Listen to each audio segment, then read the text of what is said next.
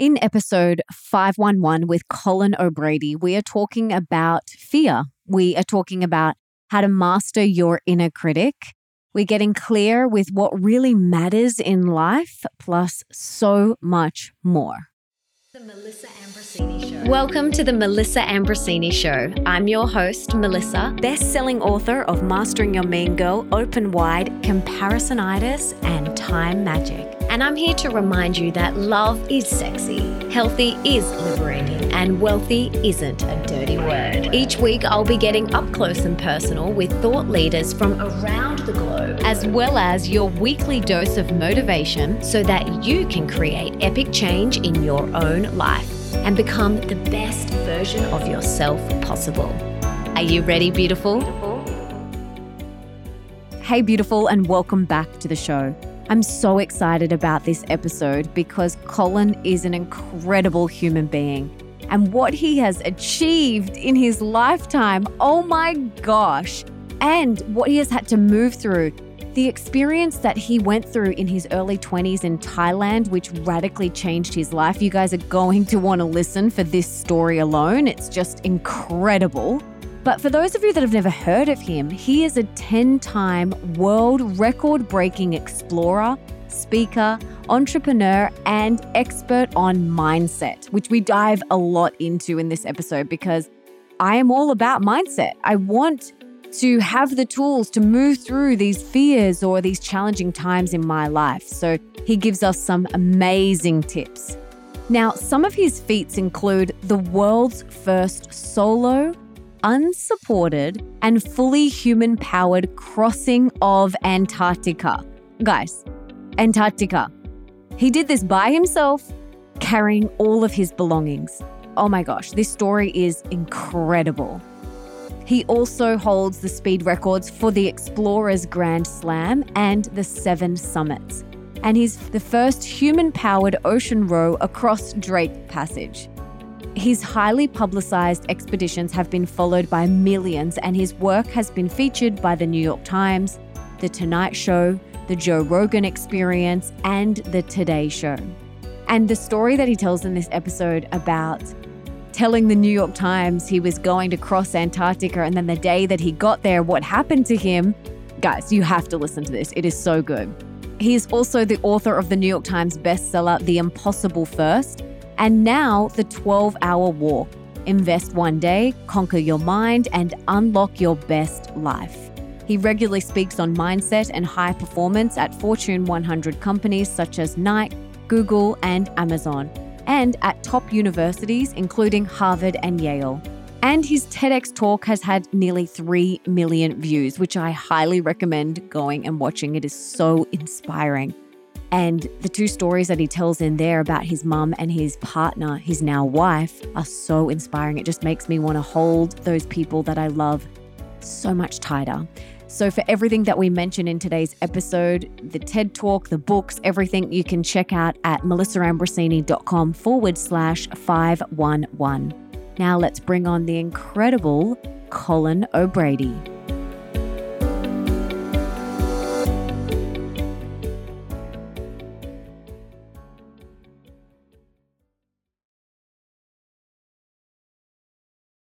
Colin, welcome to the show. I am so excited to have you here.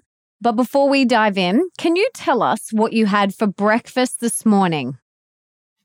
What I had for breakfast this morning? I had eggs. Eggs with toast before I went out skiing in the mountains. Oh, beautiful. Where are you right now? I'm in my house in Jackson Hole, Wyoming. So if people have heard of Yellowstone National Park or a place like that in the U.S., it's right nearby there. Oh, beautiful. Well, I'm on the other side and I'm in the middle of summer. Well, it just hit fall, so it's very hot here. There's no skiing here right now. I've spent quite a bit of time in my life in Australia. I lived there on and off for a few years, so I know the country well. Yeah. What do you think? Beautiful. Yeah, I've lived up in Noosa, spent a bunch of time in Sydney and Bondi. And I also did 6 months in Canberra, which maybe wasn't my favorite part of Australia, but still had a great time there as well. Yeah, awesome. Well, anytime you're back, you must let us know and we will definitely have you over. Sounds good. Now, I think you are incredibly inspiring. I think your story is inspiring. Can you take us back to your early 20s in Thailand and the night that you woke up in hospital? Tell us what happened and go back to that experience and share what that was like for you. Yeah, so I graduated from university. Didn't have a ton of money as a kid, but I always thought, when I get out of school, I want to, travel around the world, see a bit of it. It's fairly common for Australians, but it's not quite as common for Americans. But just on a shoestring budget, saved up a few $1,000s painting houses when I was a kid, and just basically 21 years old, set off into the world for a bit of an adventure. Living in youth hostels, hitchhiking around, went to New Zealand, Australia, Fiji. Actually met my now wife in Fiji. This was 15 years ago. But so I guess that was a win right out of the gates. But unfortunately, I found myself in Thailand, and I made a foolish mistake, which is being young and silly, I saw some guys jumping a flaming jump rope, and I thought, gee, that looks like a good idea. So I jumped that flaming jump rope and tripped over it. Kerosene splattered my body, and unfortunately it lit my body basically on fire to my neck. Survival mode kind of kicked in when I needed it most. I jumped into the ocean to extinguish the flames, but not before, about 25% of my body was severely burned, predominantly my legs and my feet. And I was in a remote part of Thailand. I was actually on an island off the coast of Thailand. So no proper medical facilities. Instead of an ambulance ride, I had a moped ride down a dirt path. So it was a pretty rough state. And the doctors, I couldn't be moved. I only underwent 8 surgeries in this kind of rural, one-room shack of a Thai hospital. And the doctors told me in there, they said, I hate to tell you this, Colin, but you will probably never walk again normally. Which was obviously a terrible and tough diagnosis, to say the least. But fortunately, there is somewhat of a heroine to this story, which is my incredible mother. She arrived in Thailand about 4 or 5 days into this ordeal, and I was in a pretty dark place. My own sort of emotions, my own thoughts, deep inner battle with my own sort of negative self-talk and mindset. Just kind of beating up on myself for making such a stupid mistake. And my mom, although she admits now she was crying in the hallways of this hospital, hoping for good news that she wasn't getting, she never showed me that fear. Instead, she came into my hospital room every single day with this huge smile on her face, this big air of positivity, kind of daring me to dream about the future. And I write about this in my most recent book called The 12-Hour Walk. This mindset, I call it a possible mindset. And I define that as, an empowered way of thinking that unlocks a life of limitless possibilities. In this moment, my mom said, "What do you want to do when you get out of here? Let's set a goal." And I was like, well, I'm not going to walk again normally. My life's never going to be the same. She goes, no. Dream without limits. Like if you could do anything when you get out of here, when you walk out of this hospital, what do you want that to be? And she kind of walked me through this visualization exercise. And she sees me smiling with my eyes closed. She says, "What do you see?" And I said, "Oh, it's going to sound ridiculous. I don't want to tell you." No, she said, "Tell me what it is." And I said, "Well, I see myself crossing the finish line of a triathlon one day." I never raced triathlon before. I've been a swimmer in college, but it was completely new to me. And I was like, "But it sounds ridiculous. Look at my legs." And she goes, No. That's your goal. We're going to start working towards that. And she goes, "In fact, you're going to start training right now."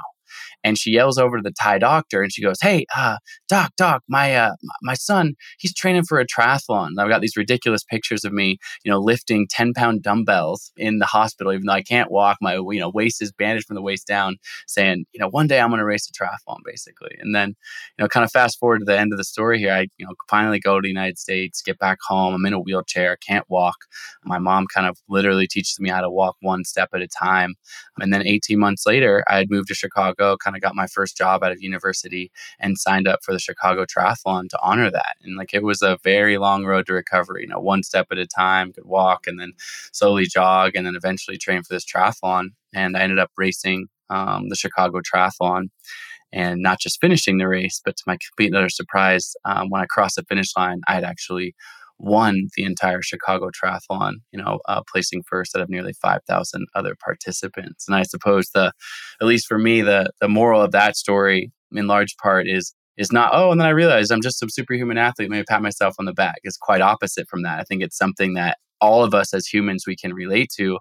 I'm sure anyone listening to this can relate to this. We have these inflection points in our life, these moments where we're down on ourselves, these dark moments, these limiting beliefs that hold us back. But what I realized in this moment, that my mom certainly facilitated for me is what would have happened had my mom not forced me to look towards the future and set this measurable goal. I now sit here humbly with 10 world records, having used those legs to walk across continents and climb the tallest mountains in the world, and I'm sure we'll talk about some of that. But more than anything, it's coming from this moment of sort of rebirth in the face of adversity. These challenging times can be incredibly valuable lessons if we can find the lessons in them. And ultimately, I think so much of that comes down to the reframe on that mindset. Is this an insurmountable obstacle, or is this a huge opportunity for growth? I know, but when you're in it and it's dark and it's heavy, what's the first thing you reached for? Or how do you move through those really challenging times today? Like, what do you do? Talk us through step by step. Yeah. So, obviously in this moment that I just described, I didn't have the sort of same wisdom that I suppose I have learned over time now. And so in that sense, I really leaned on my mother's love and guidance. But now, 15 years on in the future and with the various things that I've done, I can recognize these moments myself, of course. I've kind of come to think about life on the spectrum of 1 to 10. So in 2018, I was the first person to cross Antarctica solo, unsupported and human powered. So I walked for 1,000 miles solo across Antarctica for 54 days, dragging a 375-pound sled with all my gear and supplies. And when I got to the finish line of that, it was a big achievement for me. I was the first person in history to do this. And I completed it. That was like a peak moment in my life, right? It was this 10. It was like the high of all highs. And I've thought of life the spectrum of 1 to 10s, 1 being our lowest moments and 10 being our highest moments. But when I got to the other side of that Antarctic continent and experienced, one of the most elated feelings of my entire life, I realized that our 1s and our 10s are connected, that I didn't get this 10 in spite of my 1s. I got there because of my 1s. Of course, it required being alone. It required being tired. It required getting, freezing cold, on my face. It required all this challenge and adversity, but my willingness to actually step outside of my comfort zone that far allowed me to experience this 10. And I think too often in life, I find people are kind of stuck, what I call in this zone of comfortable complacency, this area between 4 and 6. It's like, you got a job, you don't love it, you don't hate it, you go every day, it's just a 5, 5, 5, 5. Or maybe you're in a relationship, it's not toxic, it's not abusive, you're cohabitating, co-parenting, whatever. But it's just kind of like the same every day, just like 5, 5, 5. It's comfortable, it's convenient, etc. And what I realize is people get stuck in this place, I think, because we're so afraid of experiencing 1s. We're so afraid of experiencing this adversity, this challenge, this downside, that we hedge so hard against it. We just think like, good enough. Oh, this is good enough. Let me just stay here in my comfort zone, right? But what I realized, again, in this moment, and I've realized this many times throughout my life, is those 1s and 10s being connected, right? So now, when I experiencing these low moments, to your question, how do I frame this? When I experiencing those 1s, it's not like I want them, but when they come, I try to smile. I try to go, okay, this is tough. This is difficult. But you know what's amazing about this is actually opening up the doorway to the 10s. This is opening up the doorway for the full pendulum swing of the entire tapestry of life's experience. And that's where I really try to ground myself in. When I set big goals, it's not just athletically in my personal life, professionally, with my family, with my wife, et cetera. It's in all facets of life. I think this really applies. And for me, that's been amazing. It's that celebration. It's that embracing of those 1s, embracing of that stepping outside of the comfort zone for that hyper growth and ultimately the road towards deep fulfillment. I love that so much. A mantra that has really helped me in those 1 moments, those 1s and those 2s and those 3 moments is, this too shall pass. And I love that you said you bring a smile to those 1s. And I do too. And I haven't always, like, this is with lots of wisdom and lots of life experience that I've gotten to this place where I can smile, softly smile, and remind myself that this too shall pass. Like, this 1 moment is not here forever. Even though in the moment it feels like it could be here forever, you're like, it can feel heavy and it can feel dark and it can feel like it's going to be here forever. But it's not. It never is. On the other side is that 10 moment. So that mantra has really helped me many times in my life. Yeah, that's been one that's been stuck with me for a long time as well. And if you're familiar with a 10-day silent Vipassana meditation retreats. Yes. Yeah. My first one about 12 years ago. And that mantra is a big part of that practice. Basically you go to this meditation center and sit for 10 days in silence and, be awareness of the sensations of your body. And by doing that, if you obviously sit there long enough, your back's going to start to hurt, your knee's going to start to hurt. But that mantra, this too shall pass, somatically in your body. And you realize you sit there, you continue to sit there long enough, your back doesn't hurt anymore, the tension in your knees release and whatever. And it's a way to kind of, in your own body, with your own breath, your own kind of spirit, feel into that because it applies so broadly. And what I think is so valuable about this too shall pass, which I think is often overlooked, is it's easy to say that in the hard moments, right? You want to say it to yourself in the hard moments. And trust me, that's where I mostly use this mantra. But I always remind myself also in these 10 moments to remind yourself, this too shall pass also. This too shall pass. Like it's a reminder that both the hot peaks and the low lows, like that sort of wave, that it's all temporary. It's all ephemeral. Absolutely. I really remember that when I'm with my daughter and I'm just in the present moment and she's just doing something so adorably cute. And I'm literally in my mind, like taking photographs, never want to forget this moment, like etching this in my heart and soul, never want to forget this moment. And because I remind myself, like, this will pass. I will never get this moment with her again. So that mantra can work, like you said, for the 10s and for the 1s. And it's a really beautiful, simple, free tool that we can grab onto and use whenever we need to. Is there anything else that's really helped you in those times? I think that I'm sure you've talked about it a lot on your show, that positive self-talk. I'm a firm believer that we are the stories that we tell ourselves. And, we can tell ourselves the greatest story ever, or we can beat up on ourselves. And for some reason, I think it's a part of the human experience. It's common to have a negative dialogue inside of our head, or sort of that inner critic that can beat up on us. I'll share one story. So I'm trying to complete this Antarctica crossing that I briefly mentioned. I get dropped off on the ice. I've got 1,000 miles in front of me.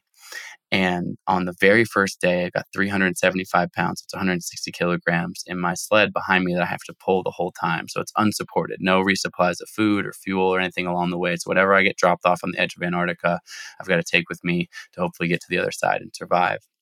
And I've trained for this. I've told everyone. I did a bunch of big interviews at New York Times, et cetera. Right before I'm going to try to become the first person to complete this. And I get out there and I start trying to pull my sled on the first day, and I can barely move it. Like I can move it like 10 feet at a time.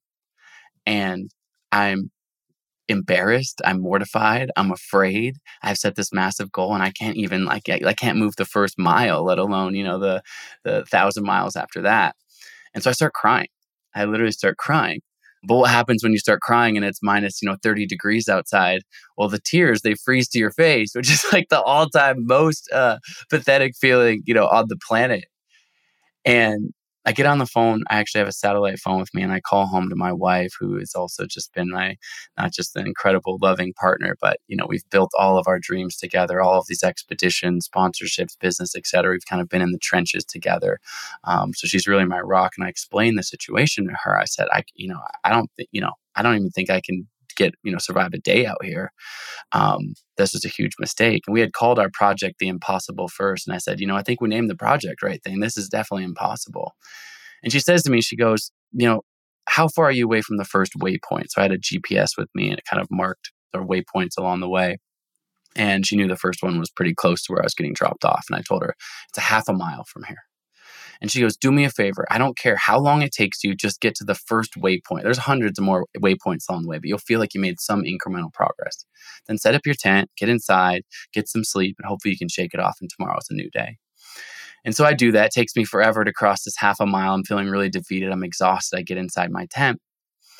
And then I wake up in my tent my first night alone in Antarctica. It's 24 hours of daylight. So I've got an eye mask on. The sun's directly overhead at all times of the, that time of year.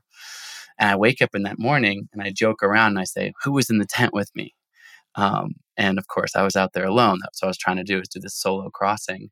But what it felt like is I woke up and there was like 5 versions of me crammed inside of this tent looking back at me. And they were the worst versions of myself. It was like, Colin, you idiot. You're never going to make this crossing. Colin, you suck. Colin, you're not strong enough. You told the New York Times you were going to make this crossing. You can't even survive a day, right? We're beating up on myself.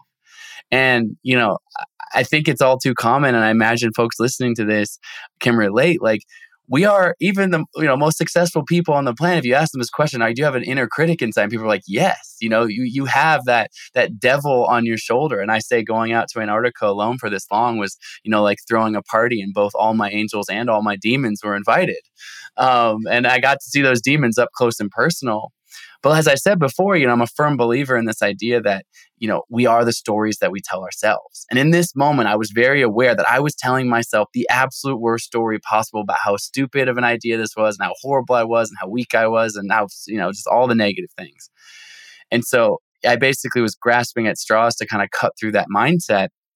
But what I did in this moment was I actually got up, got out of my tent, stood up, raised my arms outside, and I started yelling out loud. And I started yelling, Colin, you are strong. You are capable. And I started saying, Colin, you are strong. You are capable. Just yelling this at the top of my lungs to just cut through the noise of my own inner dialogue. And I wish I could say, I did that, and then the next 1,000 miles were so simple and easy. And that's, of course, not the case. But that's how I woke up every single morning. And every single time it got difficult, Colin, you are strong. You are capable. And, day 2, I went a little bit further. Day 3, a little bit further after that. And, 54 days, I, completed this crossing, like I said.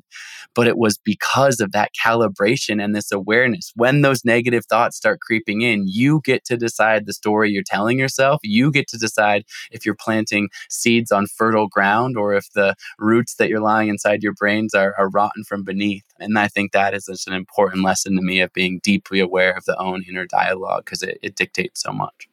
Absolutely. My first book, Mastering Your Inner Mean Girl. It's that voice. I call the inner critic your inner mean girl, because for me, she is really, really mean, right? And it's very easy for people to look at you or celebrities or any sort of athlete or anyone on social media and think that they don't have an inner critic. And I'm so glad that you brought this up, because every human on this planet does. Yes, some people's is a lot louder than others.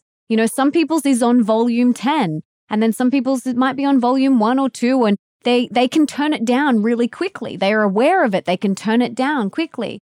But, so many people, that is not the case. So I love that you have shared that even you have an inner critic, and he was pretty loud, very loud. So I'm so glad that you shared that even you have an inner critic. We all do. And it's the stories that we tell ourselves on a daily basis that create our reality, that create our life. And, I am so aware when I start telling myself a really crappy story. I'm like, this story sucks. This is not the story that I want to be telling myself. And I'm able to quickly change it now. But for someone who is aware that maybe the stories they're telling themselves aren't the stories that they want to be telling themselves, and their inner critic is really loud, what can they do? What are your first steps? How can we move through this? Because it's very easy to say, okay, just tell yourself a better story and just master your inner critic. But what's your process? Yeah, I think that it's on some regard, getting familiar with that. I'd like what you call the inner mean girl there, right? That is a part of you, that's inside of you, right? And, I think that we do somewhat to try to numb that or drown that out. But I actually find, fully embracing that and understanding that, not embracing that and taking that as truth, but going like, okay, that's there, but I get to decide, I get to choose.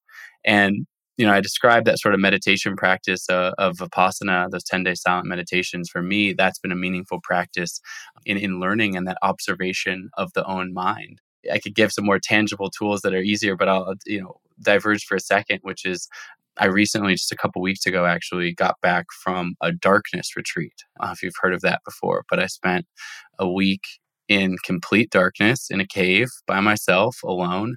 Obviously, no reading, no writing, no lights. It's so dark that you put your hand in front of your face 1 inch and you will never, you'll never be able to see it. So, wait, back up. Can you're obviously eating and drinking, yeah, or no? Yeah. So there's, basically there's a little kind of actually trap door in the cave where the guy who's facilitating this once per day puts a couple, Tupperware with enough, basically just basic food for the day. It's not a ton, but it's plenty to eat. And there's a small toilet in there as well. So you've got your basic needs taken care of, tiny little bed, cushion on the floor.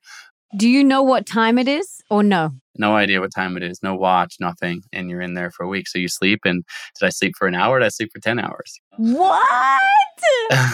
I have seen people do this. I've had friends on Instagram do this. Yeah. And I am so fascinated. Okay, keep going. Tell me more.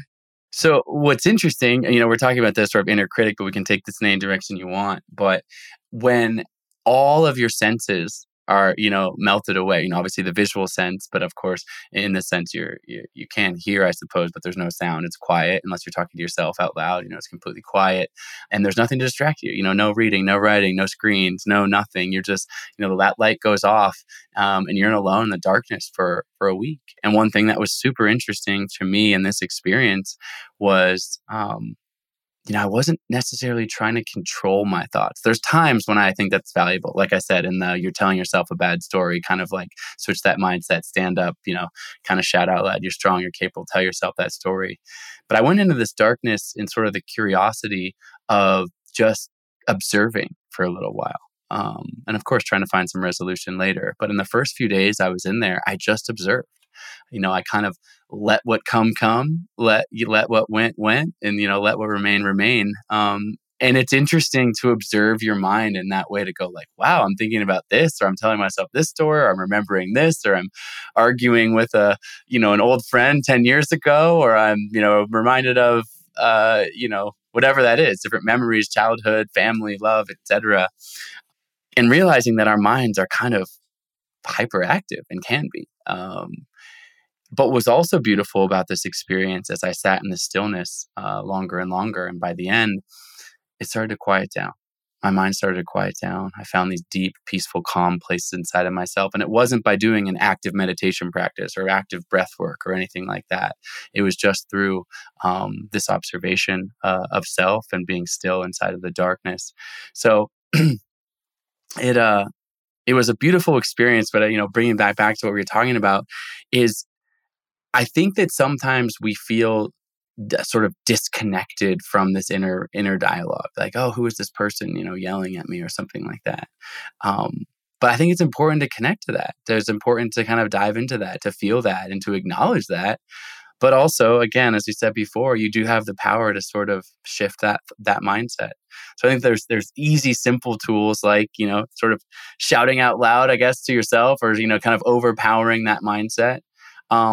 But also realizing you aren't your thoughts. And I think that was really pronounced for me in the dark. Like, these are just thoughts, but I am not these thoughts. Like, my identity, who I am, is not wrapped up in this sort of either negative or positive, sort of chatter that's going on constantly in there. But so often I think we look in the mirror, we hear that inner dialogue, and we connect a little bit too deeply to it. I am not my thoughts. That's another one of my favorite mantras. I am not my thoughts. When I'm in those one moments, I am not my thoughts. I am not my thoughts. So yeah, that's a powerful one. It's really powerful. I just can't really get over the darkness retreat. Like, can you get out if you want to get out? You can. Yeah, that's us. But it's a funny thing that, right? The door is unlocked to the cave, right? You can literally, walk out of it. This place I went, it's an amazing place in Oregon, just north of California border in the United States. It's called Sky Cave Retreats. This is an incredible guy named Scott who facilitates this. But it's simple. I mean, it's basically a dark cave, but it's not prison, right? You're not locked in there. But what's interesting about that is, in some sense, you're like, oh, thank God I'm not locked in here, right? But on the other sense, there's this permission that you could grant yourself to just be done at any time. Like, this is hard. Let me just pull the ripcord and, pop out of here. And then some of my expeditions, I've summited Mount Everest twice, right? You can't be 3/4 of the way up the mountain and decide you don't want to, you can decide to want to climb it and turn around, but you still got to climb all the way back down the mountain. Like there's not like an easy button to be like, you know what, it's cold, I'm afraid I could die up here. Let me like, eject your seat like out of here. But you have that ability. You literally second to second, meaning it would take me 2 seconds to walk back out into the light, open the door and walk up 2 steps and I'm out of the light of this cave, right? And although, of course, from a safety standpoint, that seems great, there's also, I don't know, like a challenge that's kind of thrown down. It's like you are doing this for yourself. There's nothing to be, there's nothing external to be gained by this. You have made this decision, or I have made this decision to be here and sit with this emotion, this feeling, this darkness, this challenge, this discomfort, etc. And so I actually thought that part of the experience was profound, of kind of this choosing. And it's like, it's a little bit what I talked about, to reach those 10 moments as we talked about earlier. You kind of have to choose to step out of that comfort zone. You have to choose to say, you know what? I like the metaphor of you're sitting around, you're like, I want to remodel my kitchen, old appliances and old tiles. I want to remodel my kitchen. And you have this vision of like what this new room in your house is going to look like. But what's the first thing you actually do when you remodel your kitchen? Well, you rip out all the tile, you rip out all the appliances, your stovetop doesn't work for a month. Like it kind of sucks. Like it actually gets worse before it gets better, right? And so in this sense, it's like, yeah, I could sort of stay in that comfortable complacency, but the darkness was a way to be like, this is gonna be hard, this is gonna be challenging, this is gonna be frightening. I could make this stop at any time, but there's a belief in that discomfort, that challenge actually eliciting ultimately a positive response. And I finished this retreat about a month ago, and I can definitely safely say now, not only was the experience itself in the dark deeply, deeply profound. There's a clip that I posted on my Instagram at Colin O'Brady a couple of days ago, or a few weeks ago, when I got out, and I'm sobbing, I'm crying, I'm elated and coming out, not because I wanted it to be over, but because of what I found in the depths of my soul and psyche inside of there. And then a month on, those lessons continue to play on my mind. There's been other moments, in the last few weeks where there's a difficult thing pops up, or I'm stressed about this or that, and I can go back and touch that place I found in the darkness. And I wouldn't be able to have that growth, that perspective, had I not been willing to say, there's this hard, kind of weird, scary thing, but I want to do it because I believe there's some benefit on the other side. And that's certainly been the case in this instance. Yeah, we can do these things like this darkness retreat and Vipassana and different sorts of retreats and breath work and all of these things. And we can take those lessons with us. How do we continue to hold on to them? Weeks, months, years, decades go by. We want to still be able to call on that wisdom that we had in that moment. So from everything that you've experienced, how do you do that? Yeah, I think that, I believe it was Ram Dass. I might be getting this wrong, and I'm going to paraphrase this quote, so forgive me if I don't get this perfectly right. But he said something along the lines of, we can go to retreat, and in some sense, that's the easy part. It's easy to have all of your distractions away, fully focused on some mindset practice or breathwork practice or whatever. But the true work happens. The true sort of measure of if this retreat was successful is how do you integrate this back into your daily life? What does that integration, component look like? And I'm hyper aware of that. I get so much from these big expeditions or world record projects or one of these retreats that I've mentioned. But it's then how can I bring that wisdom back into my day-to-day life? And I think the best way that I can describe sort of my practice is, it's simple, but we think about wanting, let's say our muscles to get stronger. I want to be, I want to be really strong. I want to be jacked biceps for the summer. I want to 8-pack abs, whatever, silly, physical goal it is. The first thing we know intuitively what to do. We go, well, you're probably going to start eating healthy and you're probably going to go to the gym a lot. You're going to go lift the bench press. You're going to do crunches, squats, like whatever, get your muscles stronger. And it doesn't matter if you're an athlete or not. Like we just intuitively go there because we just understand that pretty well about physiology, right? But for whatever reason, I think all too often, we don't think of the mind in that same way. And I'm fond of saying, the most important muscle I believe any of us have is the 6 inches between our ears. And the reason I say that word, the most important muscle, is because I want people to equate the mind to a muscle. And why that's important is because it's something that we can flex. It's something that we can develop. It's something we can evolve. It's something we can get stronger. But how do you get stronger? it's by flexing and developing that muscle, not once or twice or, a bunch of times for a week at a retreat. It's by actually what's that daily practice. And for me, my daily practice might look different than your daily practice or anyone else's daily practice, but it's what's that mental tool, that mental reset, that you can do. And that's, can you spend 10 minutes a day meditating? Can you spend 20 minutes a day in a yoga class? Can you, there's a million different sort of modalities or methodologies, just like there would be in a gym. There's a bunch of different weights and exercises you can do, but it's actually dedicating the time to say, this is important. I want my mind and mentality to be stronger. So how can I flex and develop this every single day? And so, obviously I really encourage that daily practice. I love that retreat sense because I can go full in on it, but how can I then zoom out of that back into my day-to-day life with my day-to-day responsibilities and still, kind of be continually day-to-day, building that consistency and flexing that muscle. Absolutely. For me, I meditate each morning, and yes, that meditation is beautiful and blissful. And I'm sitting there and I'm like, okay, but how can I take that out into my day with my daughter and bring that level of presence and mindfulness and consciousness into everything I do? Because there's no point in me meditating and then getting up and shouting and being stressed. It's like, how can I take that into my everyday life? And in every moment, with every conversation, every interaction that I have. So that is definitely, something that I'm aware of and want to cultivate and be reminded of every day. Because otherwise, like you said, we can go to these retreats, but if we're not integrating it and embodying it in our everyday life, then what's the point? Exactly.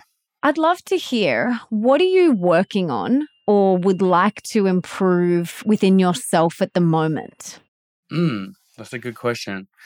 I'm expecting my first child right now. Oh my gosh. So my wife is due in June. So we're about sort of end of the second trimester, beginning of the third trimester, kind of a few months out from that journey. And although I've been on a lot of wild adventures, including with my wife. My wife and I summited Mount Everest together a couple years ago. So we've really, truly been on an adventure of life together. From what I'm told, this is the greatest adventure of them all. And so, we're really excited about that.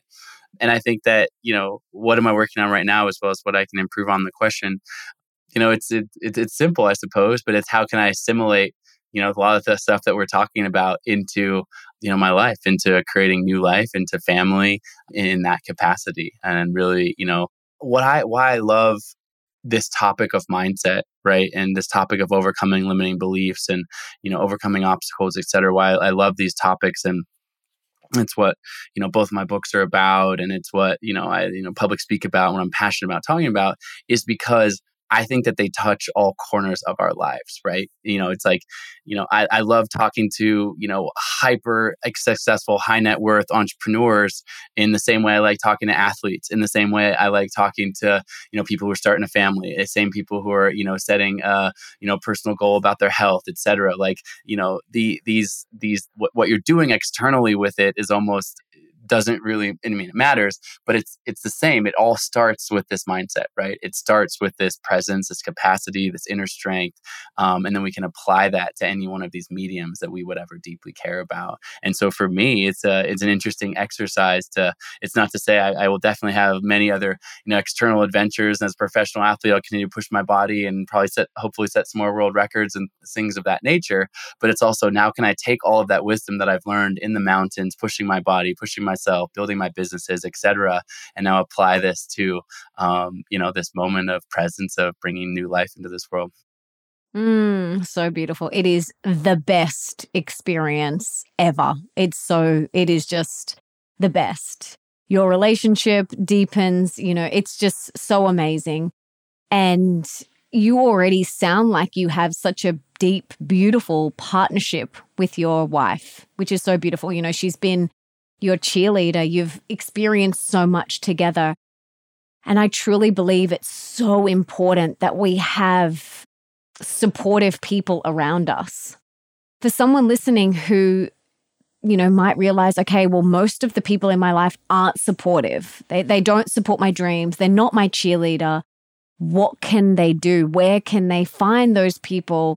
How do we create that cheer squad around us so that we can do and be the best version of ourselves? Yeah, I definitely believe we're the net product of the 5 or 10 people we spend the most time around, right? And, to very oversimplify relationships out in the world, to me, there's kind of two really big and obvious buckets. And of course, there's some, nuances within that. But there's our family, which, generally we don't get to choose. And so there's that. And, I think we hopefully try to love our families and all their quirks and idiosyncrasies. And, just like anything, everyone has their great things and moments with their family, et cetera. So there's that. But then there's the rest of the people you meet in your life, friends, romantic partners, business colleagues, et cetera, where you do really kind of get to choose. You really do get to choose in some regard. And I know that it sometimes maybe doesn't feel like that, but if you really think about it, you are fairly in control of the people that you get to surround yourself with. And so I encourage, I actually write a chapter about this in my recent book, The 12-Hour Walk, about how do you make sure the people around you are the right people, not just one directionally too, who's the people that are uplifting you, but are you paying that the other direction? Because the best relationships are when you're someone's being your cheerleader, but you're equally as stoked to be their cheerleader, right? And I think that's huge. And if you kind of do an audit on that, I encourage people to literally sit down with a paper and pen and be like, who are the 10 people that I spend the most time with, right? And that can be, in digital spaces, somebody you talk to on the phone regularly, right? That can still count. But who's kind of like impacting your, psyche, your energy, your space, et cetera. And if you do that audit and you go, God, more than half of these people or more than them really aren't bought into my values or encouraging me. I think many of us, I'm sure, have this experience. And, whether you live in the place you grew up or not, you go back to your hometown and you catch up with an old friend and you're excited. Oh, I'm doing this with my life. Or, maybe for you, I'm starting this podcast, just had a baby, whatever. And there's maybe someone who's just not that enthusiastic to receive that news. You're kind of it's a deflating feeling, right? And then you actually get to choose. I mean, it's not like I'm saying, oh, delete this person's phone number and, yell at them or something like that. But you get to choose, how much energy do you want to continue to invest in those relationships? And I think it's part of maturing a little bit, of figuring that out. But those decisions might feel hard in the moment. But the opposite is true. When you find yourself surrounded by community, feeling that level of belonging, that feeling of trust, that feeling of uplift, that makes all of the difference. And I'm constantly sort of aware of that because the energy around us, I write in my book, I say, surround yourself with 4 millionaires, you're likely to be the 5th. And that cuts the other way. You surround yourself with 4 criminals, you'll likely be the 5th. It's you really are a product of kind of who you surround yourself with. So choose wisely. It's an important decision. Absolutely. I'm so glad you said that. Like you said, it's not like you have to break up with them. It's not like you have to delete their phone number. It's just about choosing where you put your energy. And, everyone's doing the best that they can, and have love and compassion and kindness and respect. Even if you choose, okay, well, maybe I don't want to spend too much of my time and energy in that relationship. You don't have to be rude. This isn't judgmental. You can still be respectful and very kind. And then you just, choose to go hang out with that person. I think that's a really important piece to also mention. And I think it's one additional thought to that is that it's not as if somebody's going through a hard time in their life, we're all going to go through these different seasons. So it's not like the continuity of a long-term friendship and now someone's going through a hard time and you're like, oh, they're kind of a drag to be around because they're going through a transition in their relationship with their career. That's also where you step up and you're a good friend. It's not only be around people who are happy in the best time of their life or something like that. That's not the point. But there's a difference between that and someone who just kind of has a set point or a North Star that is different than yours, or different values, or is sort of more consistently an energetic drain. And that's where I think that, the sort of with kindness, like you said, might be a time to reevaluate where if you're putting your energy into that relationship. Yeah. And practice what I call crystal clear communication. I've got in my second book, Open Wide, I talk about crystal clear communication and just saying, hey, I'm going through something right now. I'm going through a hard time right now, expressing this to the closest people in your life. I'm going through a separation, or I'm going through a health thing, or I'm changing careers, or, someone in my family's just passed away, expressing that to them and then saying, so I might not be my best self right now. I just want you to know. So if I act out of character or if I don't respond, for a couple of days, like I just want you to know it's nothing personal. I'm just going through stuff. I do that to my friends.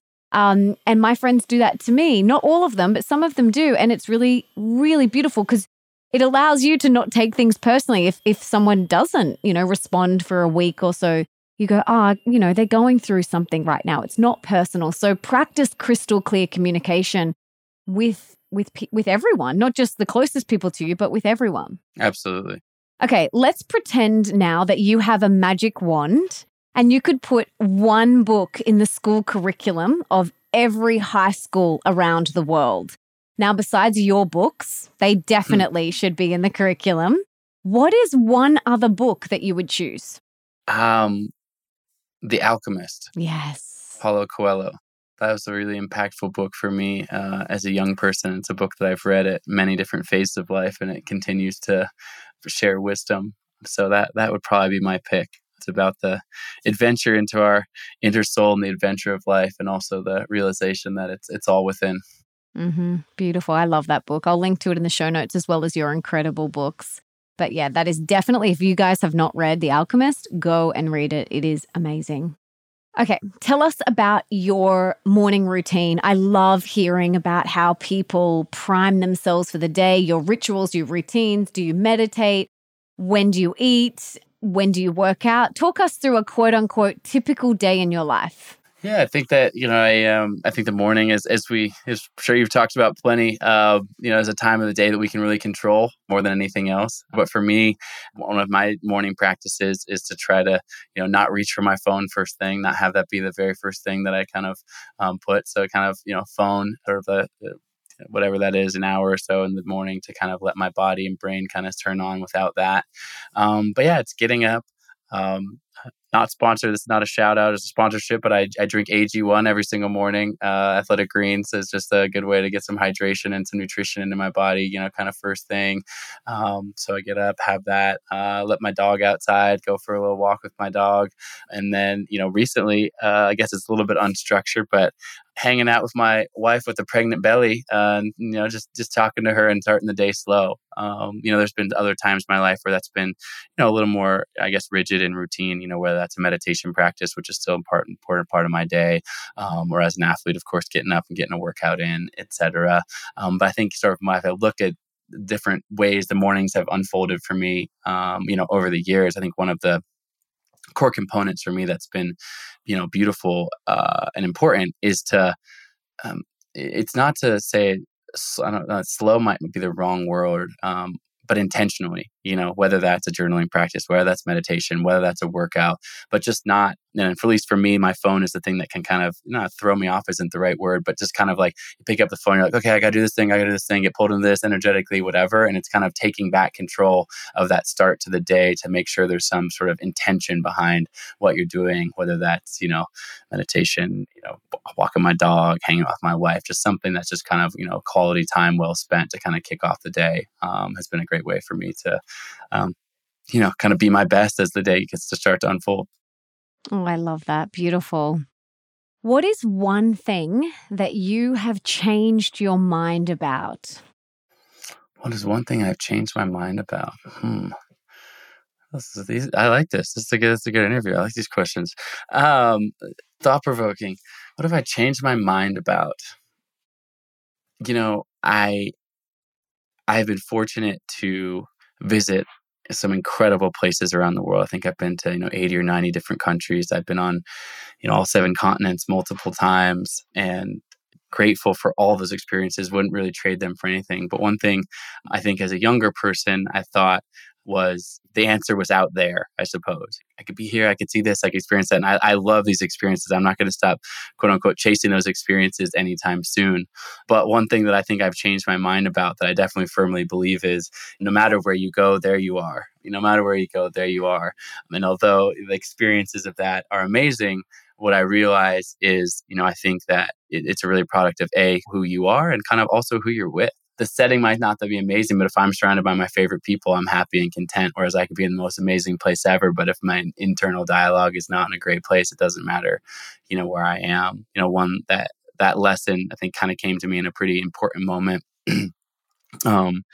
in Australia, of all places, actually, where this lesson occurred to me, which was 10 or so years ago. I was racing triathlon professionally after that burn accident. I ended up racing triathlon professionally around the world for many years. And I was living in Australia because we would, live in Australia during the Northern Hemisphere winter, and vice versa. I'm training with a kind of elite group of athletes, including this woman who at the time had won world championship at every different distance in triathlon. So Ironman world champion and Olympic distance world champion, just like one of the all-time, greats in the sport. And I said to her, I said, tell me, which one of these has been your favorite success, your favorite race that you ever did? And she looks at me and she goes, oh, that's an easy answer. She goes, it was the time I came second place at the Commonwealth Games.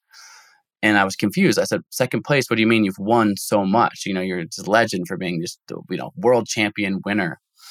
I don't understand. Why would you choose when you came second? And she goes, oh, well, as you know, I grew up in a small town and my family lives in the UK, and they didn't have enough money to travel around the world to see me race at these world championship races. But the Commonwealth Games happened to be near my hometown, and so they were able to drive there. And she looks at me and she goes, you know what the most lonely feeling in the world is? She goes, it's to stand on top of a world championship podium and look out into the crowd and have no one there that you love or that you care about. And it was a, poignant moment for me in my life, because I had just basically left home, and it was in a tumultuous place, with my now wife. This is, 10 plus years ago. Because I was like, I'm going to go chase my dream. I don't care if I'm on the other side of the world and I'm doing this and I'm going for it and whatever.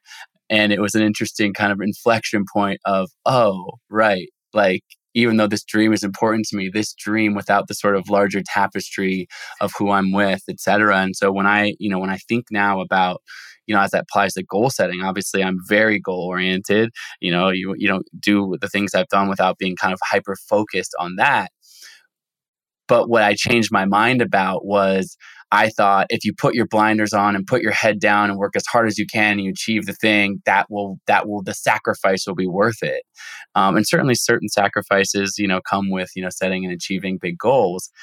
But in this instance, it's like if the sacrifice is sort of the sanctity of the relationships or the people you care about or those experiences, you're going to get to the end of that road. There's so many examples of the person who sells their company for $1 gajillion and they're sitting there in their big house alone and going like, what did I waste my life on? And I've spent time with people above that archetype, and that's a heavy weight to bear. And so I think that was an important lesson for me, and certainly something that I've shifted my mindset about. And as we've, shared some stories here, doing it together is actually what has led to this success, or even higher, greater success than I could have ever done on my own.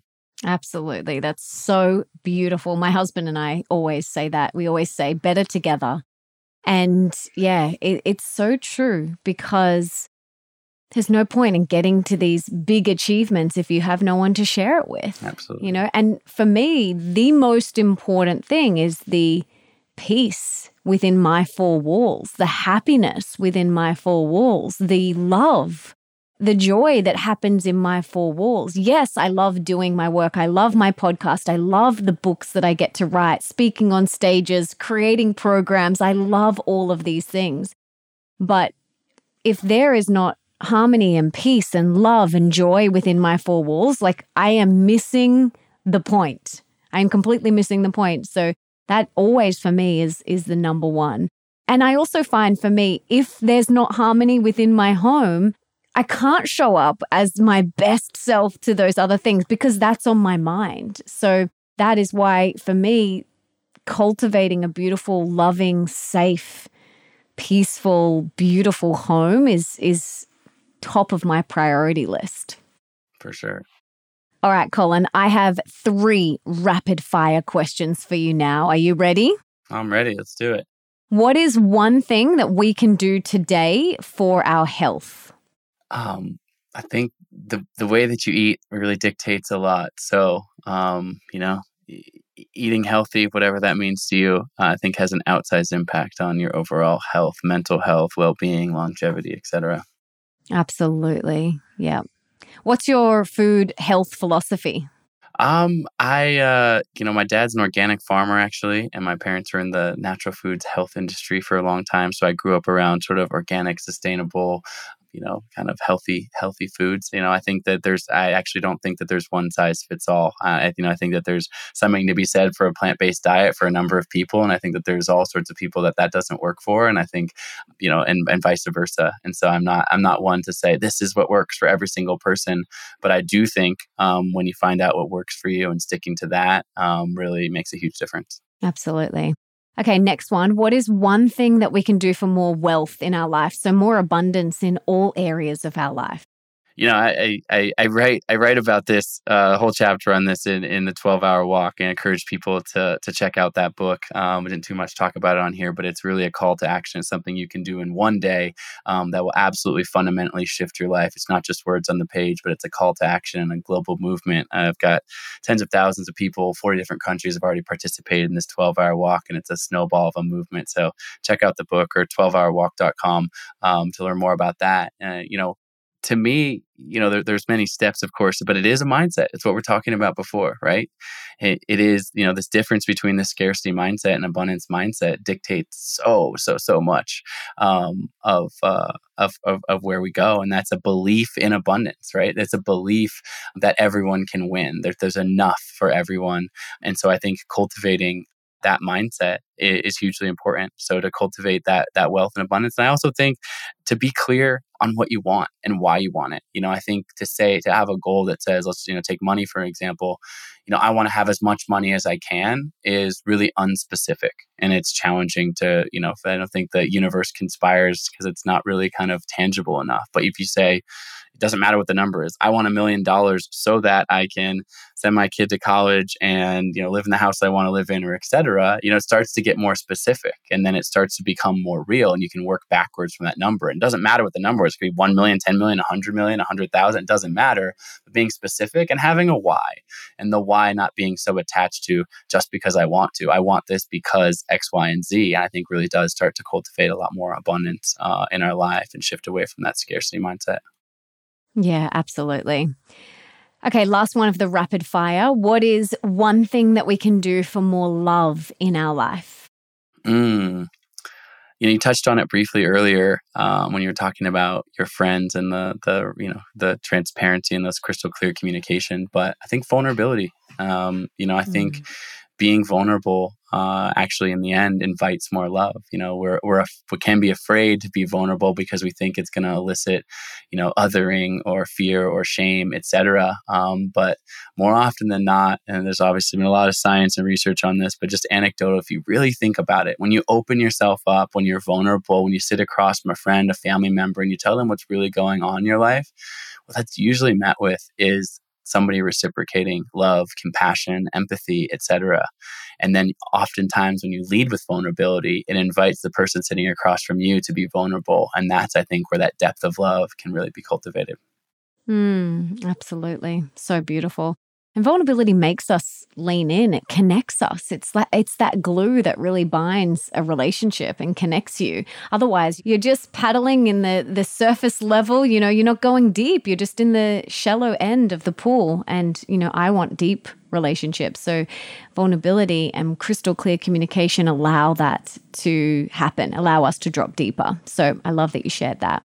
Now, this has been so amazing. I want to encourage everyone to check out your books. We will link to them in the show notes. They are incredible. Check out your TED Talk. That is amazing. Is there anything else that you want to share? Any last parting words of wisdom or anything that you wanted to talk about? No, it's been a great conversation. And, like I said before, I'm really passionate about talking about limiting beliefs. And, mentioned before, the 12-hour walk is something I'm really passionate about right now.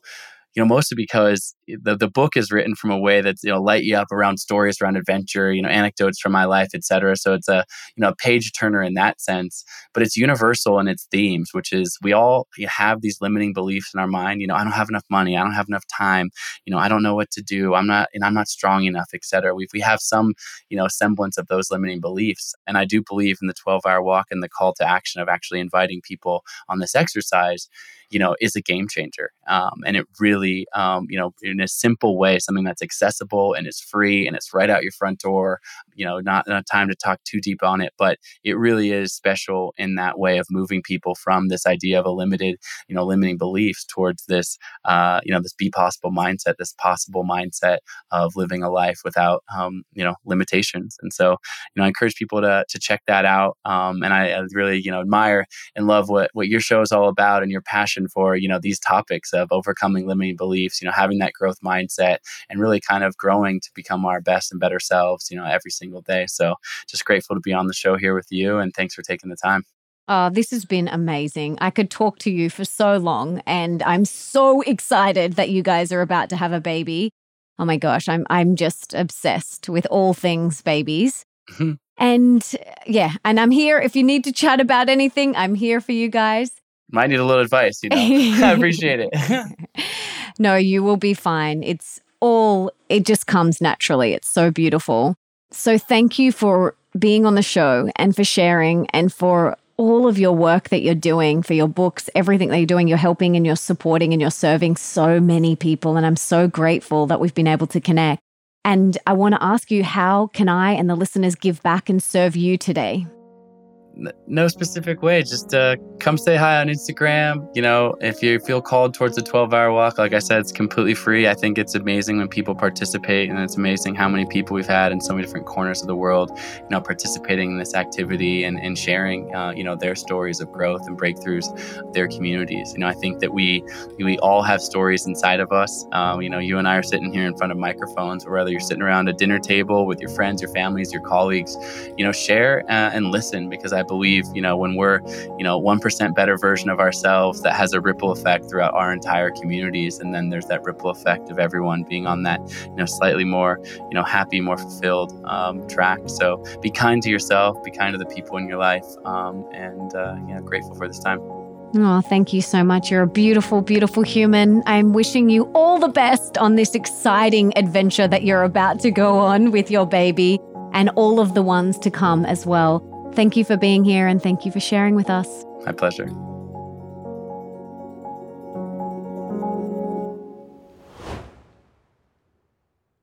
I'm curious, guys, has this conversation inspired you to cross Antarctica, or do a triathlon, or a marathon, or a darkness retreat, or Vipassana?